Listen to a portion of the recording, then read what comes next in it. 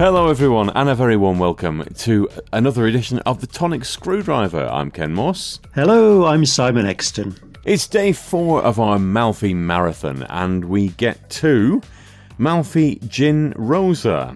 And the infobolic says it's distilled with sun-ripened Sicilian pink grapefruits, Italian juniper, rhubarb, and 4 other botanicals to create Italian sunshine on the rocks. As ever, it's a 41% gin. We're having it with Indian tonic and just a cube of ice. What's coming out of the glass nose-wise?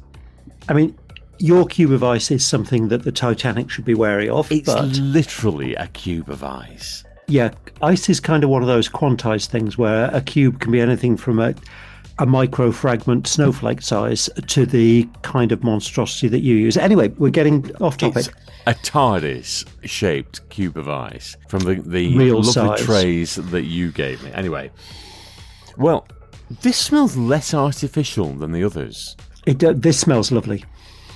This smells absolutely lovely. This was the first Malfy that I was introduced to at my local, the lovely Plume of Feathers, which you've been to. I have indeed. Neil Morris's pub in Stoke-on-Trent.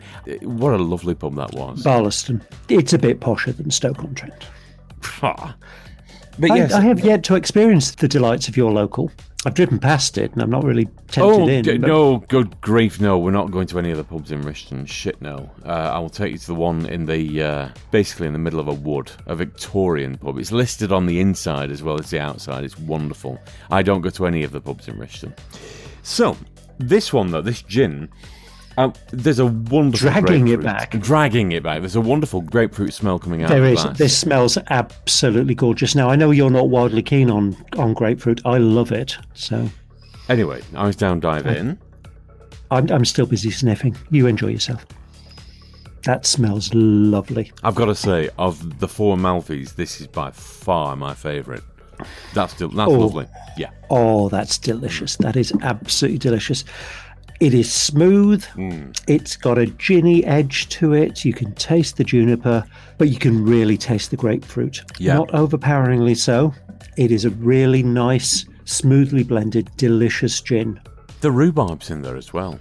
That is by far and away the best of the 4 that we've had. This is the best of Malfy's. 5 out of 5, without a doubt.